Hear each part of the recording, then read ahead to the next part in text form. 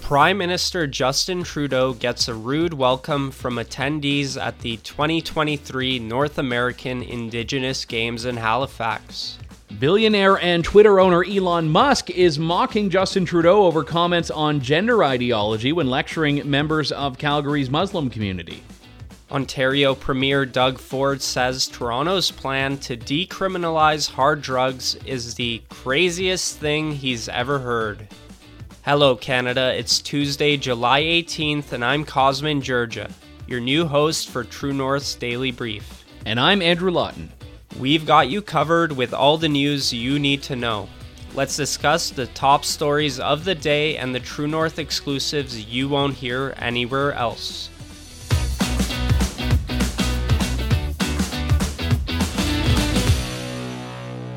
Prime Minister Justin Trudeau was loudly booed during an appearance to open the 2023 North American Indigenous Games in Halifax. Videos of the incident are being shared on social media showing Trudeau's unwelcome reception before his speech. Here's what that sounded like.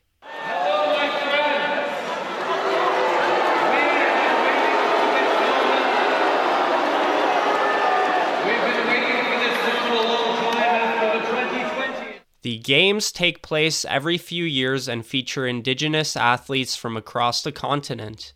Athletes contend in various sports including lacrosse, canoeing, wrestling, archery, basketball, soccer, and other sports. This isn't the first time where Trudeau was heckled by a crowd at a First Nations event.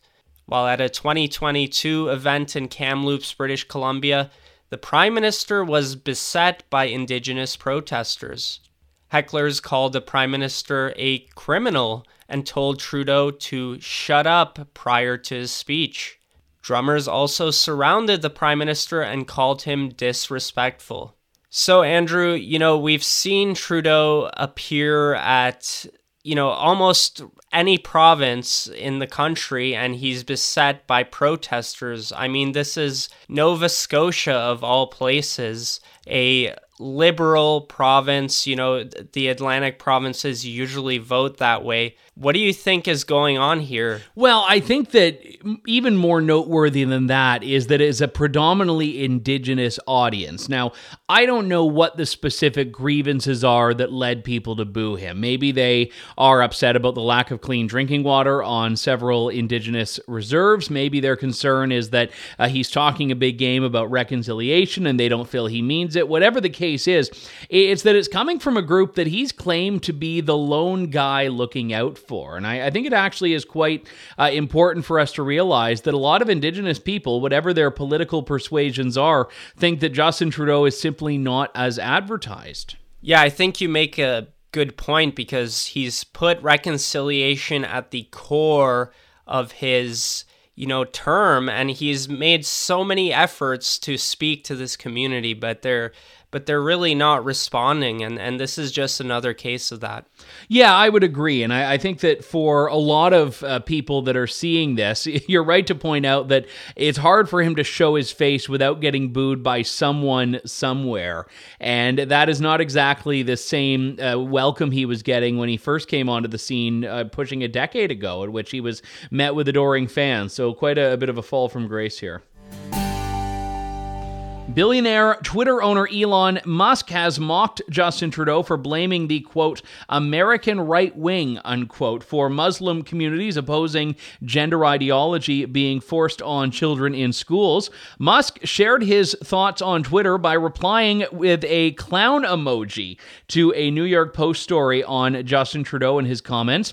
As previously reported by True North, Trudeau lectured members of Calgary's Muslim community who were concerned about gender ideology, telling them, quote, there's an awful lot of misinformation and disinformation out there due to people on social media, particularly fueled by the American right wing.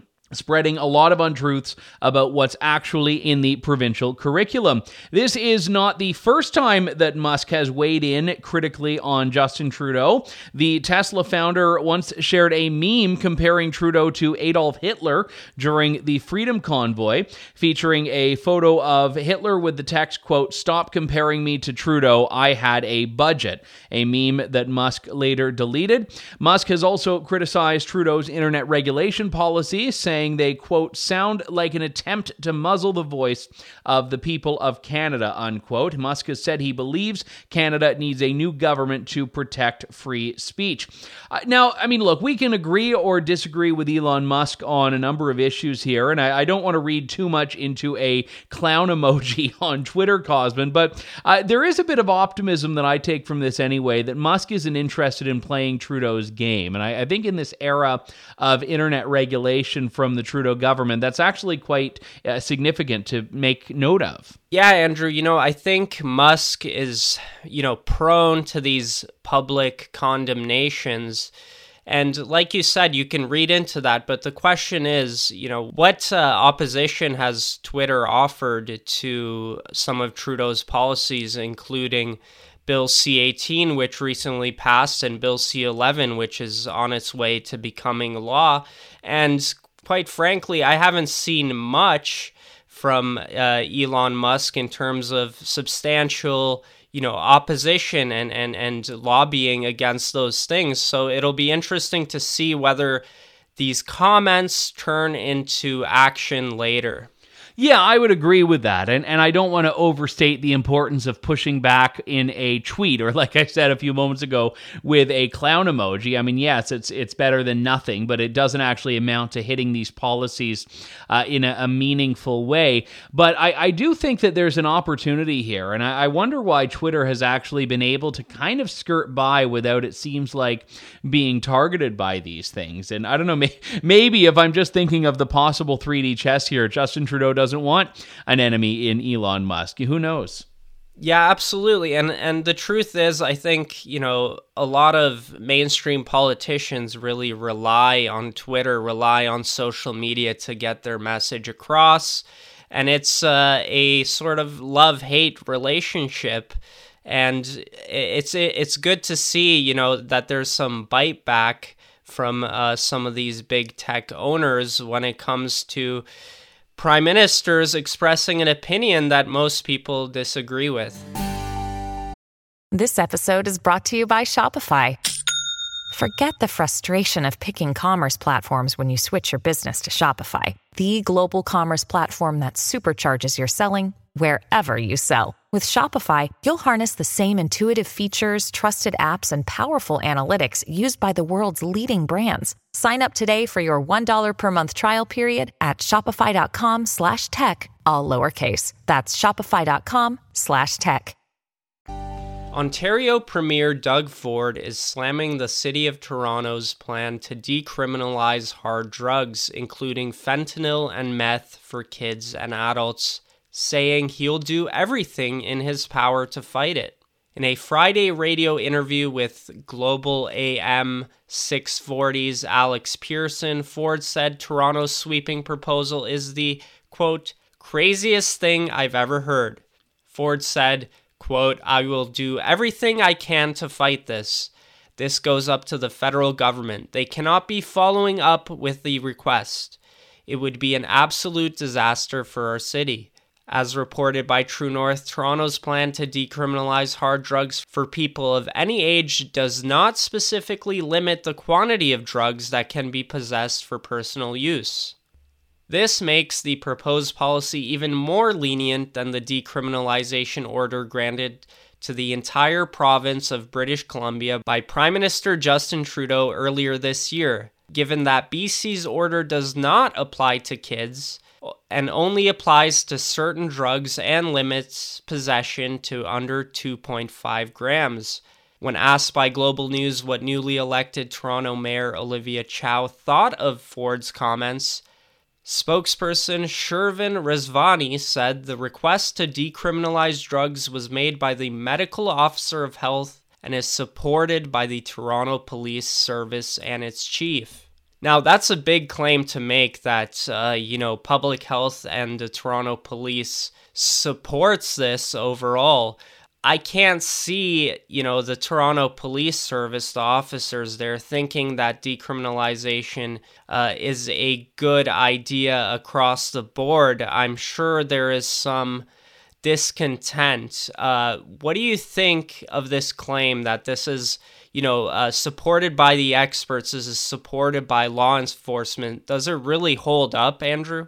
It's tough to say. I think that a lot of the law enforcement folks that I've heard from and spoken to, now these are not people in any official standing, but just frontline officers generally, have basically said that everything has failed. And they are not talking about, in my experience, wanting to normalize this approach that Ford is criticizing here. I think, if anything, they're saying that something more needs to be done, whereas this approach seems to be looking at less. Now, I should qualify this by saying that I am, as a libertarian, have some issues with the criminalized approach to drug use as a matter of what's right and wrong, and also as a matter of practicality, because we haven't seen the hard criminalized approach working.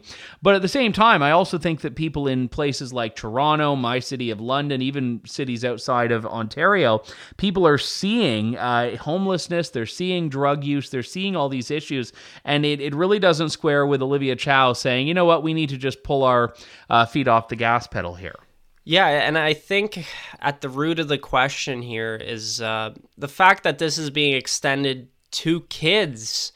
Now, from my understanding, when somebody is arrested for simple possession, that is, not showing the intent of trafficking these drugs, usually it does not result in charges. Usually they might be detained, they might have the substance taken away from them, and especially with kids and people who are underage, they don't get sent to prison most of the time for simple possession. If you're underage and you possess drugs, you might get a charge, but eventually that gets removed when you become an adult. So what does this really mean, decriminalizing, in the sense of how police operate and the types of charges that they set out? Does it really change anything? Well, that's a good question. I think it actually, in this case, takes a tool away from them that is available to them, which people can debate whether that's a tool they should have or not, but it is actually handcuffing, pardon the pun, what law enforcement is able to do in this particular case. And I would say that Olivia Chow has just showed up as the new mayor of Toronto. So it's not like this is being driven by anything other than ideology. And I think that's actually quite important here, is that I don't think she's really had time or the interest in sitting down and talking to law enforcement, talking to business owners, talking to people with lived experience in this and reaching this. I think she just came in, and this is just the ideological view she wants to put forward, and it's Torontonians that will have to just hope for the best. That's it for today, and don't forget to check in at www.tnc.news throughout the day for all the news you need to know. And if you're able, please consider supporting independent media at donate.tnc.news. Thanks for listening, and have a great day.